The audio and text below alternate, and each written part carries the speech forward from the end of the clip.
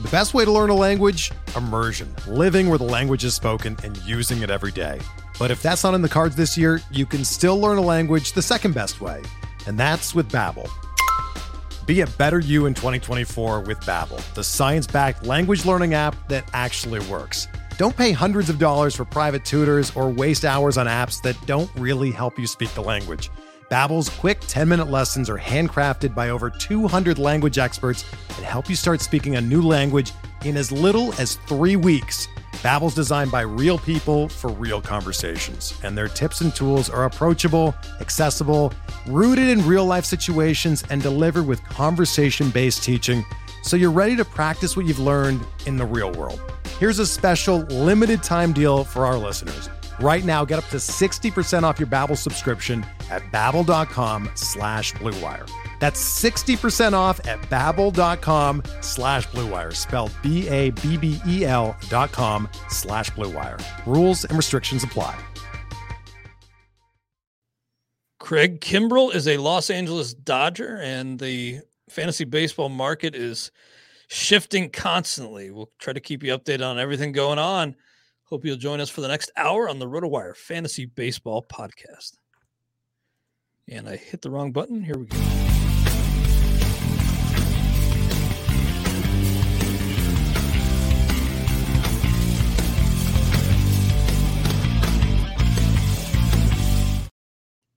Welcome to the RotoWire Fantasy Baseball Podcast. Clay Link here with Todd Zola of RotoWire and Masters Ball. Always great talking with you, Todd, and trying to stay on top of everything is a tough task right now. It's a lot changing, and we got the big news with Craig Kimbrell earlier today, traded to the Dodgers for A.J. Pollock. It's a wild time. How are you doing, though, Todd, considering all the craziness? It's fun. It's good kind of crazy. We finally not have to worry about, should I carry Kimbrell with a lot of saves? What do we do? Us projectionists are happy about it, and isn't it fun to see an old-fashioned challenge, 1-for-1, no shenanigans, no money, no prospects, my player for your player trade? Those are fun. I'd love to see that. Yeah, it seems to make sense for both sides. I was looking at the back half of that White Sox lineup, and I thought, yeah, A.J. Pollock's a pretty good fit there, especially with, Vaughn hurt, and they never signed Michael Conforto. Who knows, what the heck's going to happen with him. But I felt like, that they could use another bat in the back half of that order. So A.J. Pollock was kind of a luxury for that Dodgers team. Luxury. Well, he had a starting position, but they have flexibility, as we'll talk about, to backfill. But I think defensively, as much as anything, there's some serious fantasy, assets on that White Sox stack. Dylan Cease and Lucas Giolito, even the closer Liam Hendricks. I think it's kind of cool that they've improved their defense. They don't have to worry about Andrew Vaughn, trying to shack flies in right field, and Gavin Sheets even. So I think from a fantasy pitching perspective, I like to see A.J. Pollock with the White Sox. As far as fantasy implications go, I'll just throw some at you right now. Like, is Blake Treinen a drop in 12 teams this weekend? Yes, 12 teams he is. Yep. Okay, yeah, I could see that. And with Gavin Lux, I think this helps his value, but do you see him as like a big riser or a modest increase in value? What's your stance on Lux in light of this trade? Yeah, the Dodgers, like we mentioned, they have a lot of flexibility. It was a kind of an under the radar move, but they actually ended up being a trade.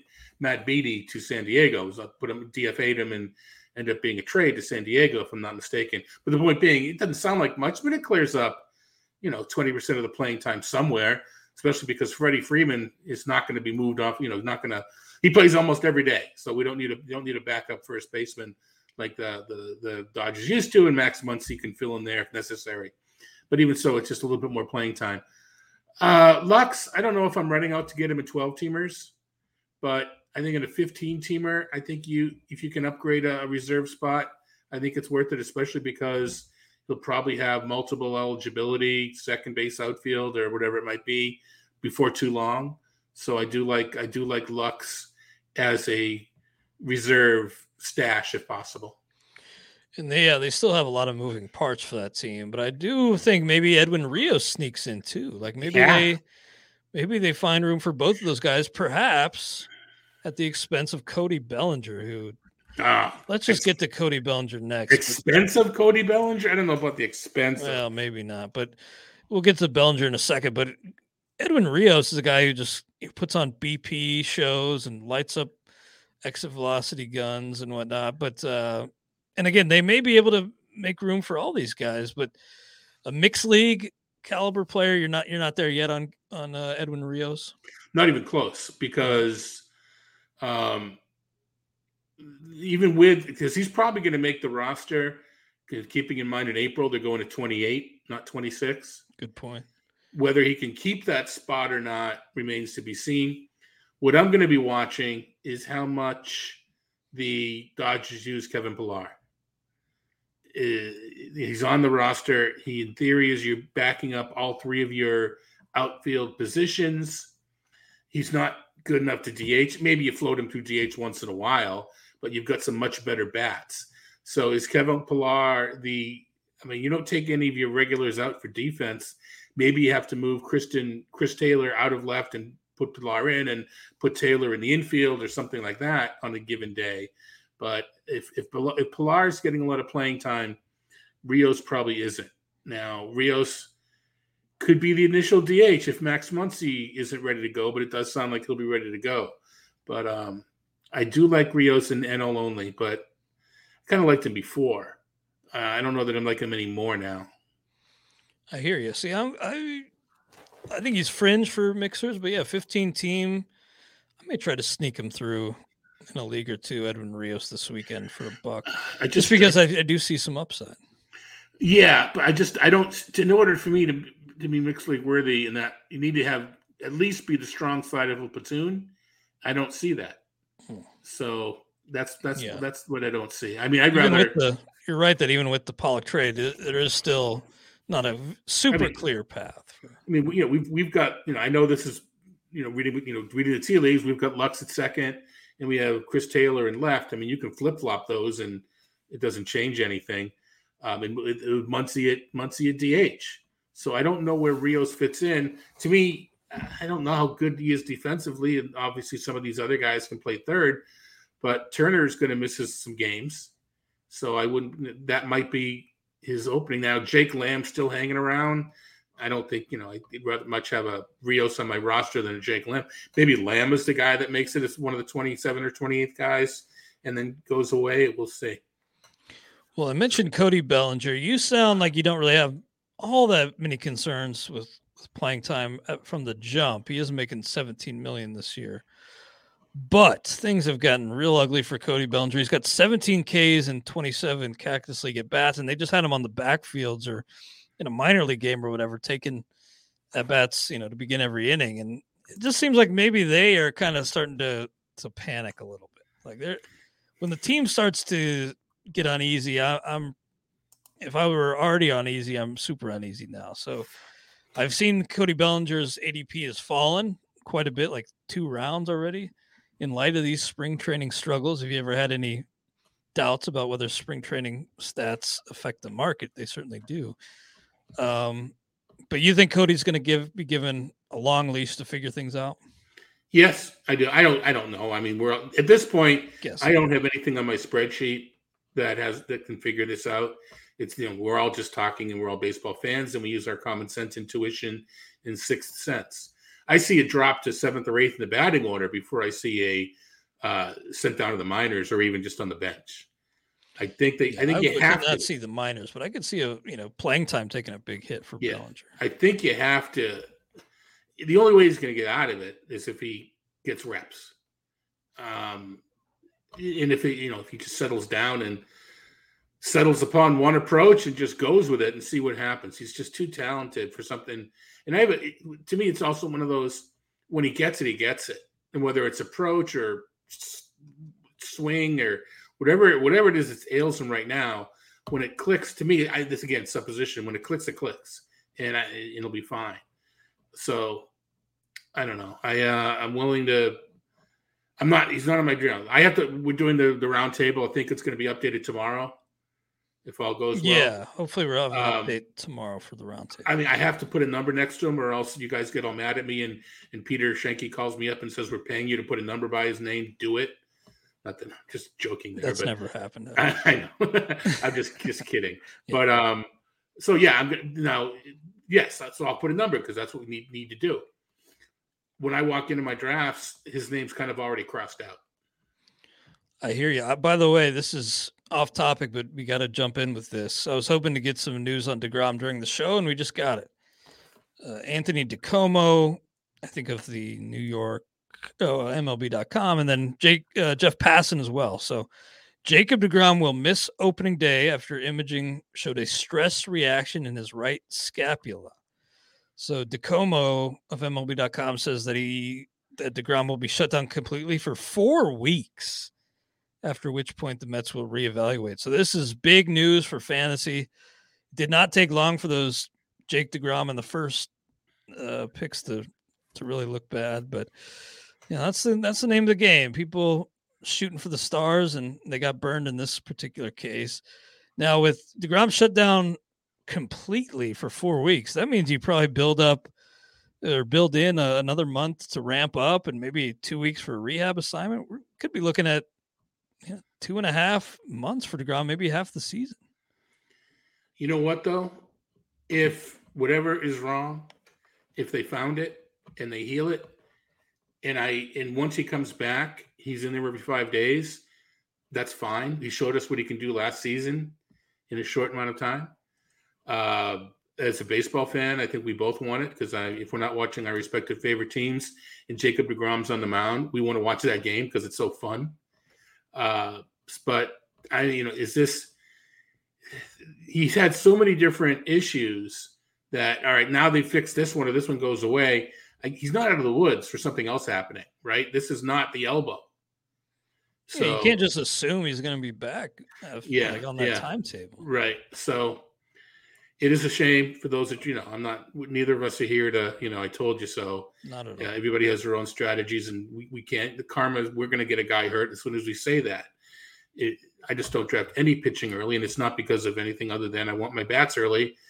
I'm kind of a little bit, it's nice to have the news, but again, as a fan, it's kind of a bummer. Yeah, check back this weekend for the roundtable to see where we all settle on DeGrom, because right now I just don't, my instant reaction is probably to bump him to outside the top 150. Yeah, you're going to have to keep looking. And granted, you can put a replacement in. We probably should, let's head to the Mets. Is it David Peterson? Is it Trevor McGill? Well, I gives Tyler McGill a longer leash. Trevor McGill's the other McGill. But, now it's more even incumbent upon Carlos Carrasco and Taijuan Walker to stay healthy. Right now, just very tentative off the cuff. I just put DeGrom 226 on my cheat sheet. So right in line with Luis Severino, who also has some arm trouble. I'll take him 225. I think that's way too low. Oh, you think that's too low? I'm just kidding. Oh, okay. I was going to say, we've been doing this long enough, Clay. You should know me by now. That's a long stash on DeGrom. So maybe if you don't even have him top 300, I could totally see that too. Top 300. I mean, that's 20. I'm taking it before the 20th round, because once you're around 15, 16, 17, it's fungible, right? That's when you're taking, I'm going to say Jordan Lyles. That's when you're taking Anthony DeSclafani, right? I'd rather have DeGrom, as much as I do like DeSclafani as a streaming type. I'd rather stash DeGrom at that point. He's not making it that far, I don't think. And if you have IL spots, that changes the game, the equation entirely. But if I'm just assuming 7 or 6 bench spots with no IL, then it's going to be tough to pull the trigger on DeGrom. Kind of in that same boat as Tatis now, where just a long-term stash, and you're left kind of wondering what you're going to get if you're going to get that same level of performance away coming off the injury. So big news again. Anthony DiComo of MLB.com reports, and Jeff Passan of ESPN confirms that Jacob DeGrom has suffered a stress reaction in his right scapula. He's going to miss opening day and will be shut down completely for 4 weeks, after which point the Mets will reevaluate. So big news on Jacob DeGrom. And if you happen to hear Clay and I tomorrow on MLB Network Radio and we didn't talk about it, there's a pretty good chance we didn't know about it at that time. I was just thinking about that too. I was like, oh man, we didn't time that one right. We could re-record that segment, right? I won't subject you to that, but yeah, maybe they'll have to do some trimming. Although we did make it clear that at the time of the recording, we didn't know the. We got to let people behind the fourth wall at this point. Yeah, definitely. Well, on a more positive note, it does sound like some of these youngsters we're seeing around the game could begin the season on the big league roster. We've been so just accustomed and conditioned to expect service time manipulation, and that's not completely going away. We've seen with O'Neal Cruz, that's still going to be a factor for some teams and some prospects. But Bobby Witt, Julio Rodriguez, Spencer Torkelson, maybe Riley Green, if today's injury doesn't prove to be too serious. Sounds like we could get all those guys on the opening day roster this year, along with Hunter Green, Nick Lodolo, Matt Brash, Reed Detmers, maybe Bryson Stott. So I love to see these kids, again, likely getting the nod on opening day. I think it's a great thing for the game of baseball. Right. It's part of why we were delayed so much before the lockout ended, was for these particular scenarios. And I don't think you're going to find when you start to try to figure out how to make it go away, you're not going to land on the ideal set of set of rules right away. And I think they came up with a couple of good ones with the Rookie of the Year gaining service time and getting the team getting draft picks. I think that's part of the reason why Bobby Witt and Julio Rodriguez, and you mentioned Green and I think Torkelson too from Detroit, why they may all be getting consideration is because the team could benefit. And those are, as opposed to O'Neal Cruz, you at least have wild card aspirations from those teams. And I think they're legit. I don't think they're pie in the sky. I think Detroit, even Kansas City, I think you can have legit wild card aspirations. We're driven by the search for better. But when it comes to hiring, the best way to search for a candidate isn't to search at all. Don't search, match with Indeed. Indeed is your matching and hiring platform with over 350 million global monthly visitors, according to Indeed data, and a matching engine that helps you find quality candidates fast. Ditch the busy work. Use Indeed for scheduling, screening, and messaging so you can connect with candidates faster. Leveraging over 140 million qualifications and preferences every day, Indeed's matching engine is constantly learning from your preferences, so the more you use Indeed, the better it gets. Join more than 3.5 million businesses worldwide that use Indeed to hire great talent fast. And listeners of this show will get a $75 sponsored job credit to get your jobs more visibility at Indeed.com/Blue Wire. Just go to Indeed.com/Blue Wire right now and support our show by saying that you heard about Indeed on this podcast. That's Indeed.com/Blue Wire. Terms and conditions apply. Need to hire? You need Indeed. Another day is here, and you're ready for it. What to wear? Check. Breakfast, lunch, and dinner? Check. Planning for what's next and how to save for it? That's where Bank of America can help. For your financial to-dos, Bank of America has experts ready to help get you closer to your goals. Get started at one of our local financial centers or 24/7 in our mobile banking app. Find a location near you at bankofamerica.com/talktous. What would you like the power to do? Mobile banking requires downloading the app and is only available for select devices. Message and data rates may apply. Bank of America NA, member FDIC. When you need mealtime inspiration, it's worth shopping Kroger, where you'll find over 30,000 mouth-watering choices that excite your inner foodie. And no matter what tasty choice you make, you'll enjoy our everyday low prices, plus extra ways to save, like digital coupons worth over $600 each week. You can also save up to $1 off per gallon at the pump with fuel points. More savings and more inspiring flavors make shopping Kroger worth it every time. Kroger, fresh for everyone. Fuel restrictions apply. Yeah, and I think it's smart for teams to, push those chips in. And I think it's also good to make right with the player, like do right by the player and establish a strong connection to maybe get them under contract long term, or just to keep them happy. Like we saw how things went with Chris Bryant and that whole situation.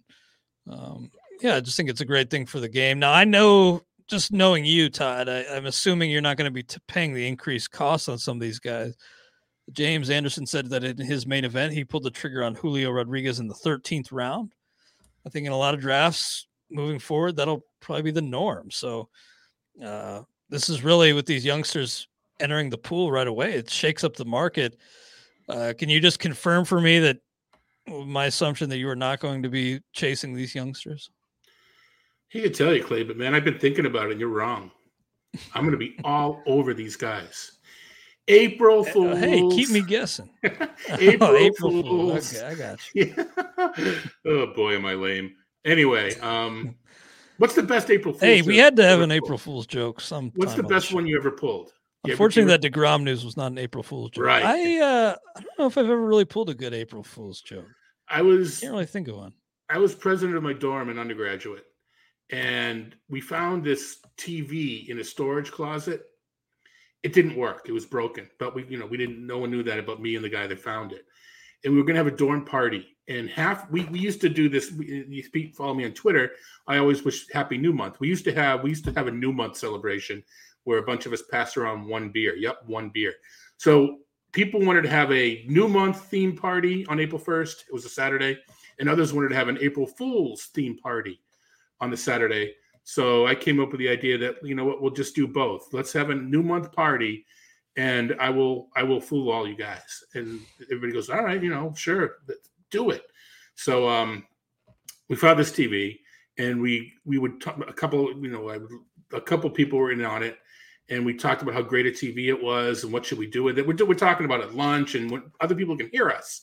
So people think it's real, and they said, hey, how about we raffle it off at the party over the weekend? Why don't we just give it away to someone in the dorm? And they have to be there in order to win it, but let's just give, whatever. So, yeah, so everybody shows up to the party thinking it's a New Month party, but I made this promise that it's the April Fools.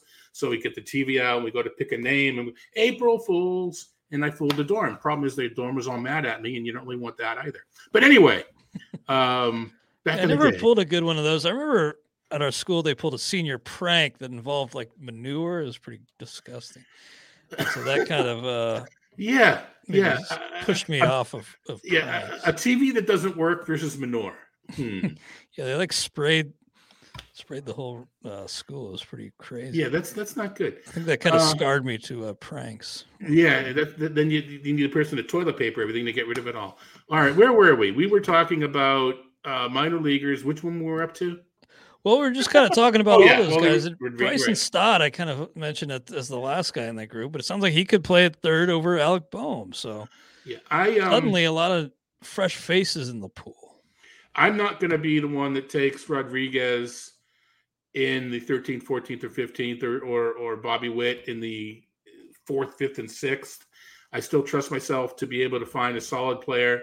However, I'm in on the Bryson Stott in the 17th or whatever that might be now. I'm into the Jeremy Pena in the 20th or 21st. I will roll my dice. Josh Winder or Winder. I don't want to mispronounce, the Minnesota starter. I took a couple shots on him because he's going to be in the rotation. I like the defense. I like the park, but it's free. It doesn't cost me anything. I'm not going to invest on the assets it takes to get a Rodriguez when there's still other players that I trust a little bit more. I'm all over these guys in keeper leagues, and that's a different story. But yeah, my MO has not changed in that regard. I hear you. We've talked about how a lot of people go into those leagues with an overall component, thinking they need to like shoot for the stars and hit a home run early with every pick, and just reach for upside and prioritize upside above everything. And we've talked about how that's not really the case. Like, kind of just need to hit your doubles early, and if you shoot for the stars every pick, you're probably gonna, it's like that thing in baseball where you go up to the plate looking to hit a homer. You rarely do, but if you're just looking to make good contact, you could. And that's how I plan to take, that's the kind of the mentality I plan to take into things. But if I can still get Julio Rodriguez in like the 12th or 13th, I think that's like a price where the cost isn't so much prohibitive anymore. And the margins between players start to thin out. So maybe I'll jump on him there. I don't think that's the kind of draft capital that's going to kill you if you invest it. Invest it wisely.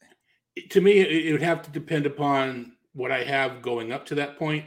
Would I rather take a shot? At this point, the closers are taking a shot on her. you need to go in the 10th round, right? I mean, I can't say if Scott Barlow's still there, I take him because he's not going to be anymore. It depends. If I'm really comfortable with what I have and I don't feel I need to, if I don't get Josh Bell here, I'm going to have to wait and get, a really, really cruddy first baseman or whatever.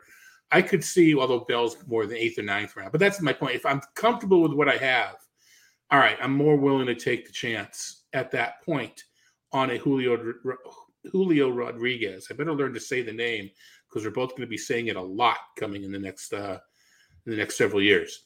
So he's going to be a star. Yeah, and I can clearly justify it because if you do take him, you're going to take. I'm going to say Cole Calhoun, but you know what I mean. You're going to take a boring guy later.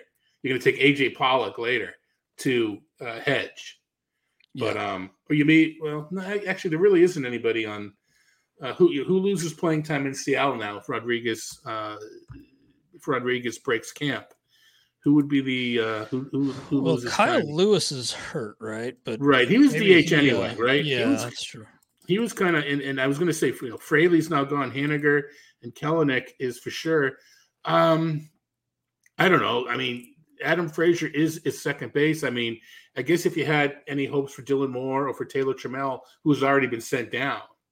So I guess, and like Luis Torrens, if you thought maybe he'd get some DH at bats, maybe those dry. There's Jesse Winker. So right now, you assume Winker. Actually, Winker's in the outfield if Rodriguez is in the minors. Mm-hmm. So if Rodriguez is up, Winker's probably DH and a lot, which really, really helps the defense, right? Because now you've got Haniger, Kelenic, and Rodriguez. And when we talk about, he's a fly ball pitcher, I want that. I want my guy to be a fly ball pitcher in Safeco Park with Safeco Field with those guys run down behind him. One more question for you on these youngsters before we move on to the closers. Now, Hunter Green, Nick Lodolo, Matt Brash, Reed Detmers. If I put a gun to your head, and I promise I won't actually do that, Todd, but who do you like if you had to roll the dice on one of those guys? I'm going to be honest, okay? I don't know talent-wise how to rank them. I rely on James. I rely on other people that do that sort of thing. I'll read whatever I can, but I will look for opportunity.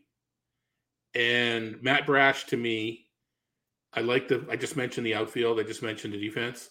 Matt Brash, to me, has got the clearest pathway to playing time, starts, and the team context is pretty darn good. So was it Justin Dunn that Seattle? I know he wasn't ready to go right away, but when Seattle traded Dunn to, I believe, the Reds, right? Mm-hmm.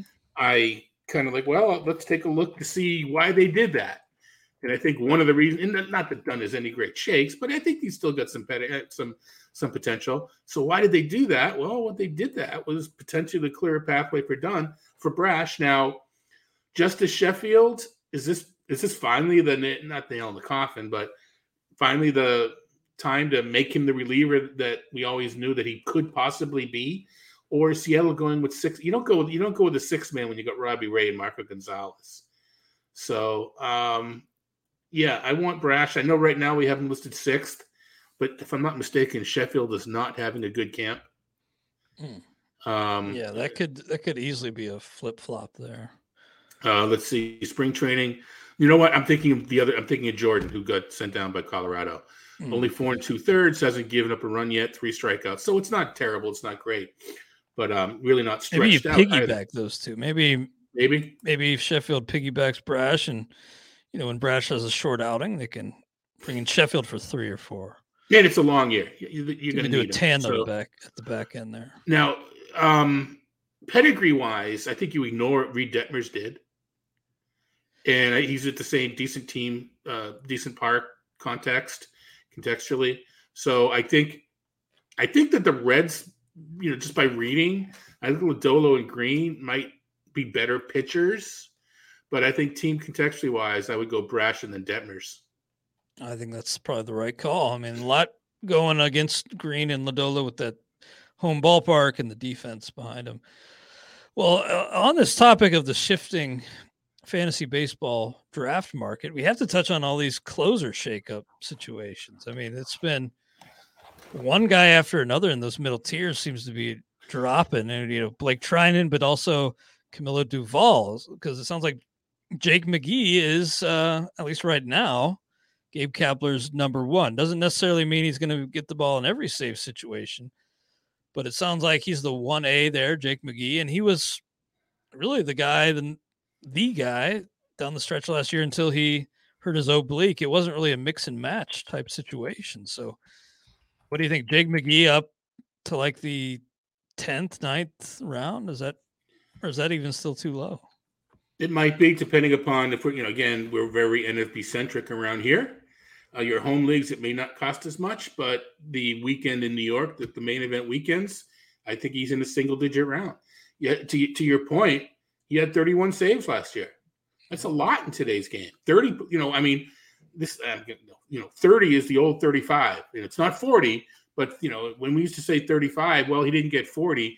Now it's 31. Well, he didn't get 35, So 31 is a decent amount of saves. And that's what he got last year. And that's, like you suggest, missing 2.5 weeks. Yeah. So I think the whole Gabe Kapler likes to use a mix and match. I think the Gabe Kapler in Philadelphia liked to use a mix and match because he didn't have anything there.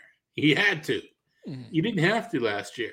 So I liked McGee more than, especially at the price. I liked McGee more than Duvall. This isn't to say that McGee can't struggle and Duvall throws strikes and he's right in there. But I like the idea of having McGee on rosters already. Yeah, I got to admit, I do too, not to rub it in, but I got him in the 20th round in the FSGA league on Monday. And so, yeah, his price is pretty much doubled at this point, Jake McGee. Well, DVR and I have Duvall in a league we do together that's drafted literally the day after the season ended. And we did Duvall in like the 17th. Mm-hmm. So that's not a big deal, right? No, that's not big. And at the time, yeah, he was the closer down the stretch, or at least in the postseason. I mean, I can hear the arguments now is, well, it's best to draft a closer early because you lock him down and someone's going to go, I don't know, I drafted Jake McGee and I did just fine.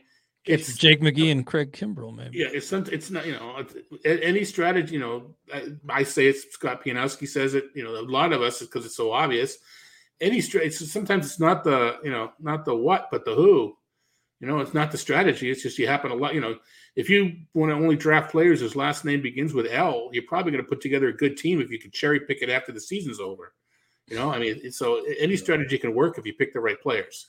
So I have mentioned this. I am very curious to see, come season's end, what the most successful teams did in terms of closing. I promise you, probably tell a big part of the story. Well, I promise you, it's going to be people that waited, but the chance of waiting. I went over this example with Jeff Erickson over the weekend. Get a little mathy on a Friday. I don't mean to, but the numbers aren't perfect. But I think what it comes down to is, let's say there's an 80% chance that you draft a closer early and he does well. That's 4 out of 5, 80% chance. If you do that, let's just, sake of argument, say there's a 50% chance your team does really good. So 80 times 50, or the 40% chance you're going to compete now, which in a 15-team league, it's that's kind of, 1 to 15. So a 40% chance is pretty good. It's especially finishing the money because there's a 20% chance of finishing the money. So you double your odds because we're good drafters and you listen to us or whatever. All right. I like to wait. You know what? There's only a 50-50 chance that I land on a closer at the end. I already blew it with Joe Barlow. So there's a 50-50 chance. But if I do get it right, I think it's like an 80% chance my team does really good. It's the same 40%. We can maneuver that. You could argue, well, there's no way there's an 80% chance. And we can, but the point being, that's the decision that we all have to make is kind of fill in our own numbers, and which gives us a better chance of winning. I'll bet you by the year's end, the teams that do really well in the NFBC waited and just happened to get lucky on a closer. Now, anytime you build a strategy around when you're laying out $1,700 and the strategy is, I need to get lucky, well, that's a huge risk, right? Mm-hmm.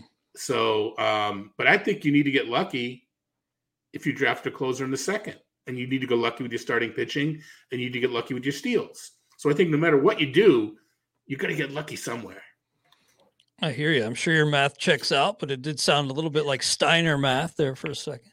I trust your math. It's Chris Lissian, the way it's the approach. It's probability time, whatever.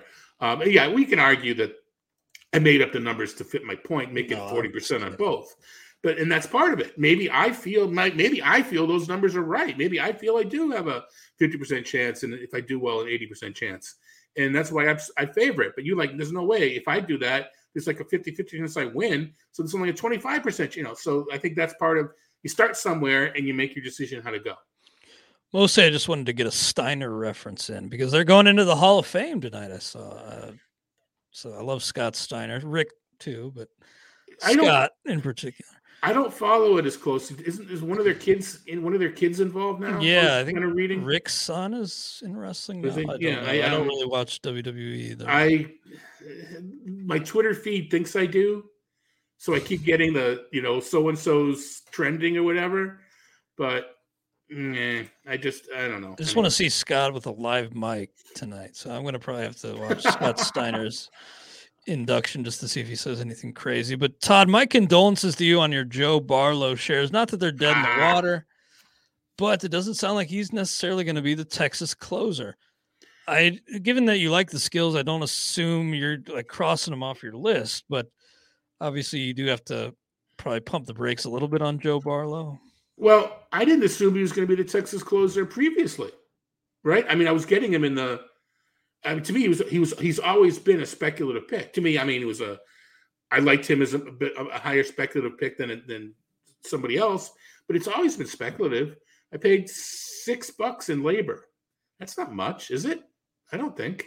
No. Isn't $6 what you pay for a good setup man in AL only? I think it is. Plus, you mentioned too, like it's the yet from Chris Woodward. Yeah, right? Then I can get into all that. Yeah, and I heard you and James talking earlier today on Sirius that to me it was kind of vague. You can interpret it a few different ways, and none of them are really bad. James read into it as Barlow's still the best reliever, but we want to use him in a fireman's role.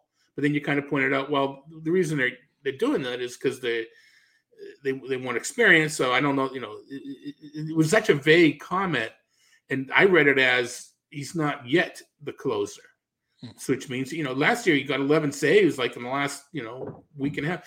I have him on a lot of draft champions teams. I can't drop him anyway. So I just have to remember to, I'm fine with that. Right.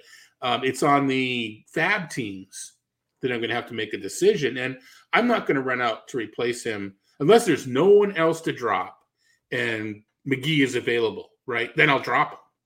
But if I have no one else to drop, and I do because I made some bad picks, everybody did. No, they weren't bad. They were unlucky. But the manager made a dumb decision, right? Yeah, the manager made a dumb decision. Nothing wrong with the process. But so but no one. We're not talking about Scott Barlow yet. So there's my 50-50, right? I just said it's kind of a 50-50 chance. So there we go. Yeah, I mean, I'm with you. I wouldn't be actively looking to drop Joe Barlow, but I could see some scenarios where, if you got some injuries, maybe you're tempted to, or maybe what about Treinen? Forced into it. Yeah, I'm probably dropping Treinen. Maybe in a 15-team league, you hold on to him, but you may just be delaying the inevitable by a week. So if you see somebody out there that you won, and improving your bench spots, as you've made the point many times, you look to fill holes in your active lineup, but churning your bench and improving your bench is wildly important to fantasy baseball. Yeah, in a 15 team, you usually have one reliever. Well, I don't know about everybody, but I'd like to have one reliever who I'm going to put in my lineup when my Bailey Ober has a really bad matchup, and I want to put a reliever in. Well, so what I might do, who do I have? Maybe I have Trevor May. Okay, maybe I have Tyler Duffy. What I might do is drop Duffy and put Treinen into that. If I have Treinen and Duffy both, expecting Treinen to close and May to be my slided in guy, I will drop the slided in guy, and Treinen then fills the third reliever when I have 6 good but not 7 good starters, and then making it with the possibility of getting a save. I hear you completely. By the way, Rowan Wick, no lock to be the Chicago Cubs closer. Sounds like maybe David Robertson, Michael Givens, maybe a handful of mixture of pitchers in the roles. I think how the article phrased it. So his closing opportunities are like a candle in the wind. Oh, Wick pun. That's a Jeff Erickson. That's Jeff Erickson. I can hang with Jeff. I don't. I mean, it's Jeff's the king, but I can hang with Jeff if I want. Yeah, but you have to have. It has to be a certain level of bad. The pun. And that's right. Mine was good. Yeah, that's true. I guess that one. No. Anyway, my other note here was Dylan Floro won't be ready. So just a ton of turnover already here with the closers. Anthony Bender, I think. Maybe he's not up in that Jake McGee range, but man, if there's a guy who could take the job and run with it, you got to think it's Bender. Yeah, and his owners can go and get really drunk. You know what that's called, right? All right. I should have quit. I should have quit on the candle. I should have quit. I'm sorry. No, and this is live. Actually, that one was pretty darn good. We can't. I mean, we want him. Everybody makes the Howard Bender jokes, but I'm just anyway. Enough jokes. Yeah, I actually like Bender's skills. So he was one of those guys that I would always would be taking, but he was on my list of, I mean, I'm not paying $8 for the good setup man. I'm not paying $8 for Garrett Whitlock because everybody is. I'd rather put $1 on Bender. So and now he's potentially going to close. And as we talked about, I have a feeling, we're going to talk about tomorrow on MLB. We'll see if Don Mattingly is the old school, you can't lose your job because of an injury, or if Bender crushes it in a couple weeks, well, in a week, less than a week, man. We should be talking about like the third game. We should be doing 2-start pitching this week, right? Well, next week we probably that's what we should have been doing now. But anyway, fortunately we're doing it. I'll take the trade-off. Fortunately, we're doing it next week. Bad pun week this week, 2-start week next week. I think Bender can keep the job. We'll see if Mattingly wants to go that route. I also saw that Jordan Hicks for the St. Louis Cardinals will be back to relief. For whatever reason, they looked at maybe stretching him back out, but I think that ship has sailed, and the team seems to be on that same page as well now. He's closed in the past. He's got that electric arm. They seem to kind of want Giovanni Gallegos in a bit of a flexible role. Put you on the spot here, 29th round, 30th round. Would you throw that dart on Hicks, or would you consider maybe a guy like David Robertson or some of these other, you're not going to get Bender there, but another spec, or would you maybe consider Jordan Hicks? If, I know it's a hedge, but it's the truth. If I already have Kittredge and I already have Barlow and I already have one other guy, whoever it might be, I'm throwing it on Hicks. If I need a guy, if I don't have anybody yet, I'm probably already would have drafted Robertson, to be honest with you. So if I feel I only have 2 closers and I need a third, it's going to be Robertson because I do think he has a better, clearer pathway. Although I don't know how many saves he'll get. There's no Hicks. Will he stay healthy? How often? He's only pitched 10 innings last year in 3 of the minors, and I didn't pitch at all.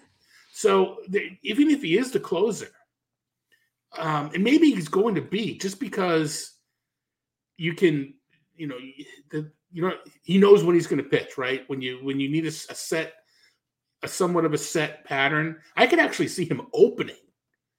I think that might be the best place for him to keep him on that routine. Yeah, to keep him on that routine. But to me, I'm kind of talking myself into not drop. I don't know if I had Gallegos, but I think Gallegos is still going to be useful because you're not going to use Hicks on consecutive days, are you? No. I don't think. So the Cardinals won 100 games in a row or 20 games in a row. They're going to go on streaks where who's to say the same thing? But they're a good team. They're going to get some saves. But and even with Hicks's inefficiency with throwing so many balls and coming off of Tommy John, I don't know how often. There are going to be times where he can't go for 2 days because he pitched 30 pitches on to get a save, and he's off the market or off the radar for 2 days. So, yeah, I mean, one thing I was thinking about Hicks is, with his workload concerns, maybe kind of boxing him into the 9th wouldn't be the worst thing because he kind of in turn just with the role, limit his usage because, he can't pitch back to back. So you're not giving him every save chance. But, well, I guess I'm assuming he can't pitch back to backs. But boxing a guy into the ninth kind of is a de facto, workload management system. Like it's a way to manage the workload. So maybe that could help and be in Jordan Hicks's favor. Right. And, all right, he's really good. But in order to be able to be the fireman, you have to kind of get loose quickly, right? You have to, you have to get up. Oh no, put the fire out. We didn't, this a 2-out rally. We didn't know this guy was going to walk and the next guy was going to, double and get second and third with 2 outs. Bring him in. He's not going to get ready. But if he knows he's coming in the ninth, at some point during the inning, you get up and you start to do your routine. So I can see that. I'm starting to talk myself into the Hicks flyer. I was kind of on the Dart Warren train, but now I'm kind of thinking maybe Luis Cessa closes. I have no idea, but maybe I'll throw that dart at Jordan Hicks instead. Real quick, we'll bring you a word from our sponsors, but when we come back here, we will continue to talk about some news, and also our first Mixed League Fab article of the year went up yesterday. So Jason Shabilsky did a great job. We'll touch on just a few of the names he mentioned there momentarily, but first, are you looking for a new platform for your fantasy baseball league? Fantrax's free MLB Fantasy League Manager is the most customizable, easy to use, and feature-rich platform in the industry. Fantrax offers the most in-depth player pool in the industry, including minor league players. Fantrax offers Dynasty, Keeper, Redraft, and Best Ball leagues. Coming from another service, Fantrax makes the process easy. Fantrax can import any of your current leagues and customize if needed. Sign up for free today and be entered to win Fantrax's MLB Game Day experience, which includes tickets to any MLB regular season game for your entire league and $1,000 towards travel and accommodations. All you have to do is host your fantasy baseball league on Fantrax to be entered.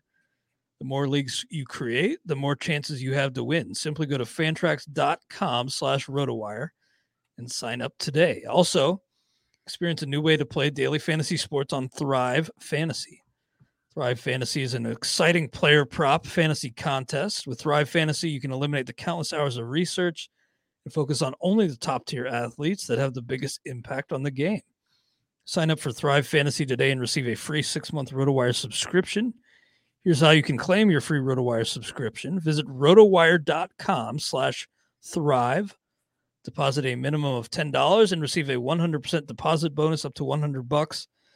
Then play in your first paid contest and receive a free 6-month RotoWire subscription. Finally, baseball is back. That's right, an entire glorious season, all 162 games. And with live events resuming, you can actually be there to catch all the action in person with Vivid Seats. Every backdoor slider, every round tripper, and every double header can be experienced live.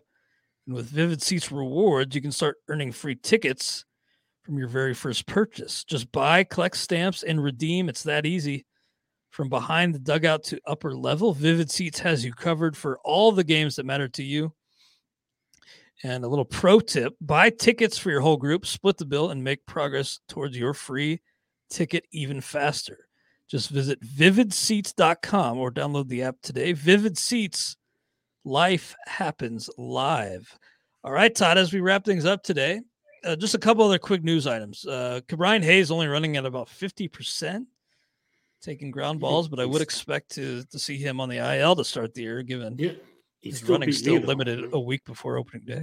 He'd still beat me in a race. Oh, me too, easily.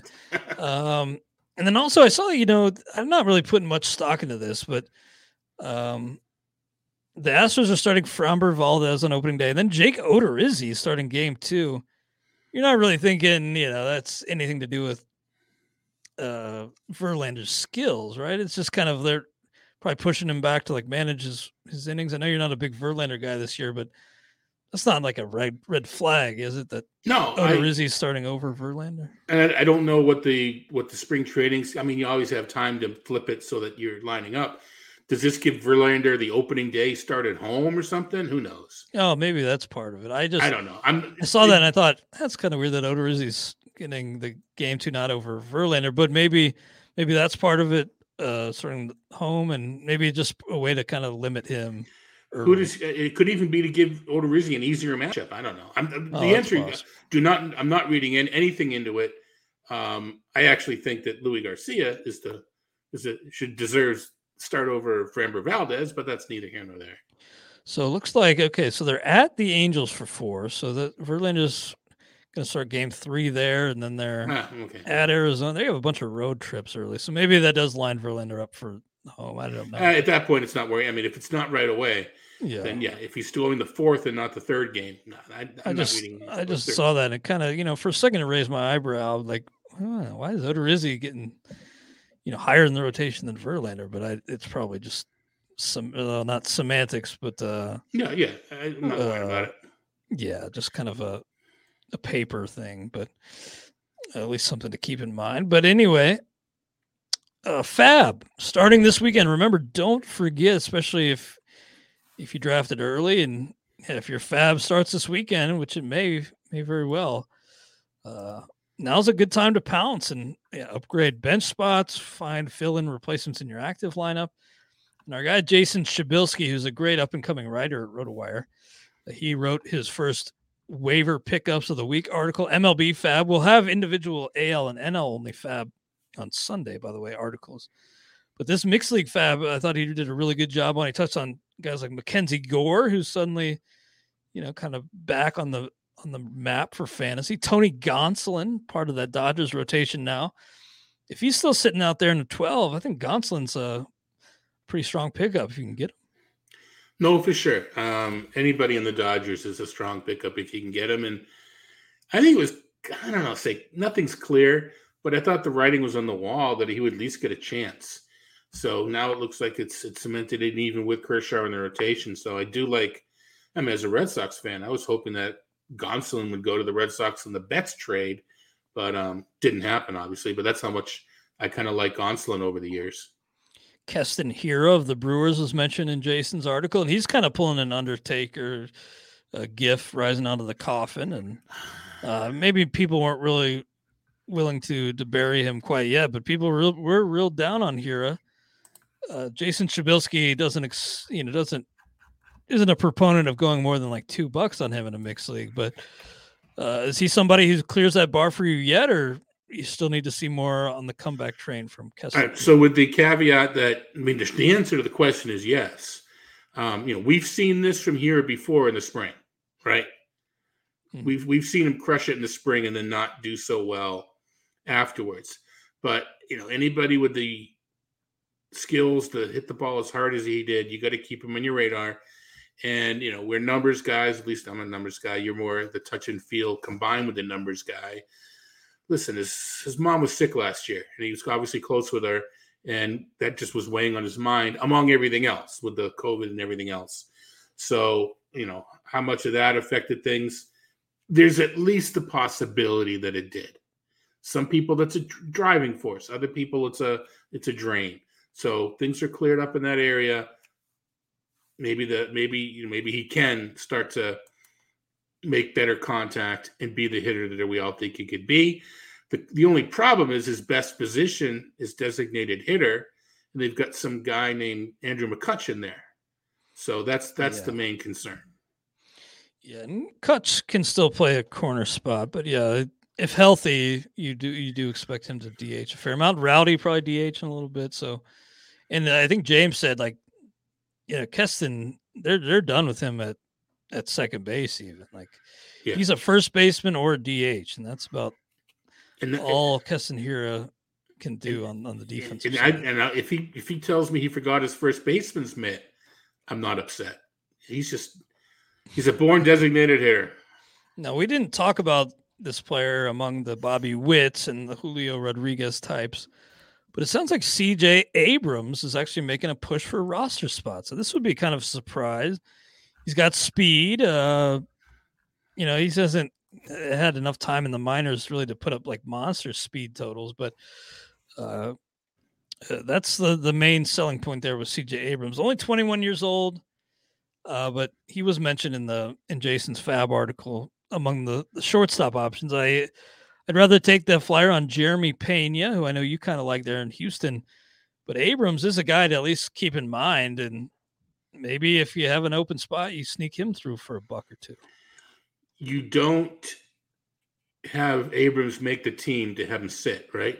I wouldn't think so, no. He's the shortstop until Tatis is back, and maybe even further, right? If he's playing well, Abrams, now you find a spot to put Tatis in the outfield because people think he's going there anyway.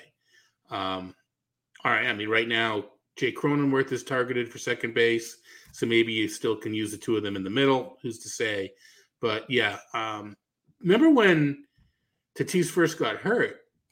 People saying, "What about Abrams?" And there's no way. There's no way. Well, apparently there is a way. Yeah, that kind of expedited his arrival, but I think, anybody who discounted the possibility is certainly having to revisit the situation with CJ Abrams. And yeah, it looks like given where they're at and how invested they are in winning now, like you may as well see what Abrams can do and see if he can help your team win games immediately. And then the other guy, well, there was he mentioned Alejandro Kirk. And yeah, if you're in a one catcher league and Kirk's still out there in like a 12, I'd highly recommend going out and grabbing him because it looks like he's going to DH a lot. Then there was Jeremy Pena, who I alluded to. You like him. I know, not at like jumping up and getting crazy, but you like him as a late flyer? Right. I don't, I'm not saying he's going to perform like Bobby Witt, but at the relative cost, I think he's worth checking out because middle's so deep. You probably, I don't know who you have, David Fletcher, whoever you have it already have there in the middle. I think he is a flyer that I'm worth that I think. And now I was doing that before it became a little more obvious that he was going to start. I don't even know who's on the market now. I mean, I suppose you can make a trade, but I think Pena's the guy there now. But so that's more of the let my hair, whatever left of it, down than I am Bobby Witt. Like, didn't Sporer take him in the fourth? And you mentioned Jameson. And I'm not calling out these moves. I'm just pointing out that that's where these players are going. And one more, he mentioned O'Neal Cruz, and yeah, if somebody dropped him, I get it. Maybe you stash him, but if you're still holding on to him, is that a move you're going to have to just, stick with, or are you maybe thinking about dropping O'Neal Cruz if you drafted him? Yeah, I'm probably dropping him. It was even a flyer to take him in the first place. Yeah, I'm probably dropping him. Now, I don't know if we have an update yet. We haven't even mentioned the Detroit guys yet. I mean, with Torkelson and Riley Green. Yeah, I mean, it's crazy. I mean, Green got hurt earlier today. Have you seen anything? Right. I have not seen. Yeah, I mean, DeGrom's just taking up. DeGrom's taking up all the space. I have not seen anything on Riley Green yet. Green underwent X-rays for an apparent foot injury, so that's not great. Still waiting on the results of those X-rays. But yeah, Riley Green was forced to undergo X-rays on his foot today. Yeah. And I mean, he made that diving catch yesterday. Mm-hmm. He's doing it on both ends of the ball. And Torkelson at this point, we're just not hearing anything. It's almost like it's just taken for granted. He's just one of the, just another guy now. I think that we're forgetting how. It feels like him and Witt at least are like pretty much shoe-ins. Yeah. We'll see about Riley Green and Julio.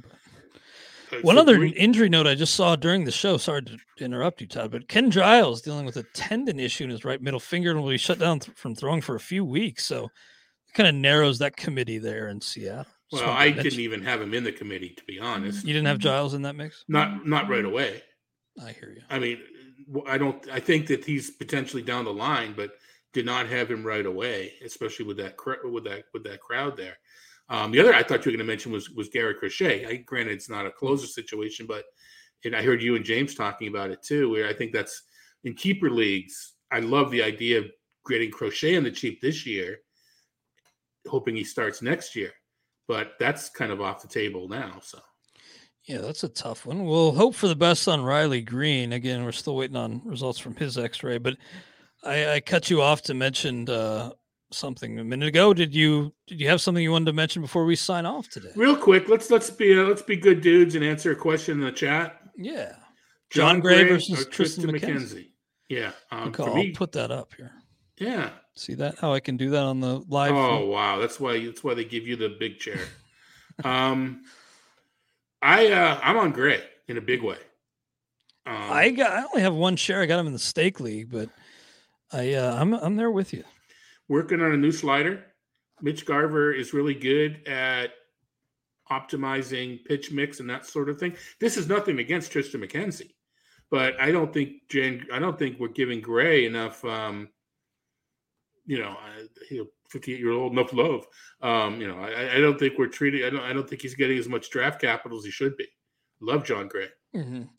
And the theme of this show has been like the changing market, and Gray kind of fits that mold too, because Rob Silver just tweeted about Gray recently, and Rob moves markets, so I kind of actually expect Gray's ADP to tick up a little. He moves mountains, not just markets. He does. He moves. They're Canadian mountains, but they're mountains nonetheless. There are definitely certain people, Rob and the robot, James Anderson. There's people, yourself, Todd, really move markets, and I actually do expect Gray to tick up. Look where Bailey Ober's being drafted now. I'm just kidding. Well, like Joe Ryan too. I know Paul Sporer was really on him, and now he's getting the opening day nod. Joe Ryan, so that's kind of cool. Over Dylan Bundy. Yeah, that was probably a tough choice. But great stuff today, Todd. Really appreciate all the insights and appreciate you all being with us throughout the preseason. We're finally almost there. Good luck in the rest of your drafts, and hope you'll join us every Friday. Todd and I here on the RotoWire Fantasy Baseball Podcast. Yeah, Todd? I was say, let's give a quick shout out to the first tout table that's up. Oh, good call. Yeah, I didn't get a chance to weigh in, and I apologize personally for that. We're going to look for a new owner for your team tomorrow. No, real quick, it's just about 40 or so observations about how you want to look at your draft this weekend from people that have done drafts. So anyway. Yeah, all the best minds in the industry weighing in on that. Except yours. Yeah, well, I don't qualify as one of the best. But no, the tout table's great, and you guys really over at toutwars.com provide a lot of useful in-season tools like the fab runs, and I'm probably going to be checking that not this weekend, but the future Sundays to cross-check. Be sure I didn't miss anybody on my fab list. Appreciate it, Todd. Thank you all again. Talk to you next Friday on the RotoWire Fantasy Baseball Podcast. Mother's Day is almost here, and you can get her the most beautiful time-tested gift around. A watch she can wear every day from Movement. Whether mom's into classic dress watches, rare and refined ceramics, or tried and true bestsellers, Movement has something she'll love. And right now you can save big on the best Mother's Day gift ever with up to 50% off site-wide during Movement's Mother's Day sale at MVMT.com. Again, that's up to 50% off at MVMT.com.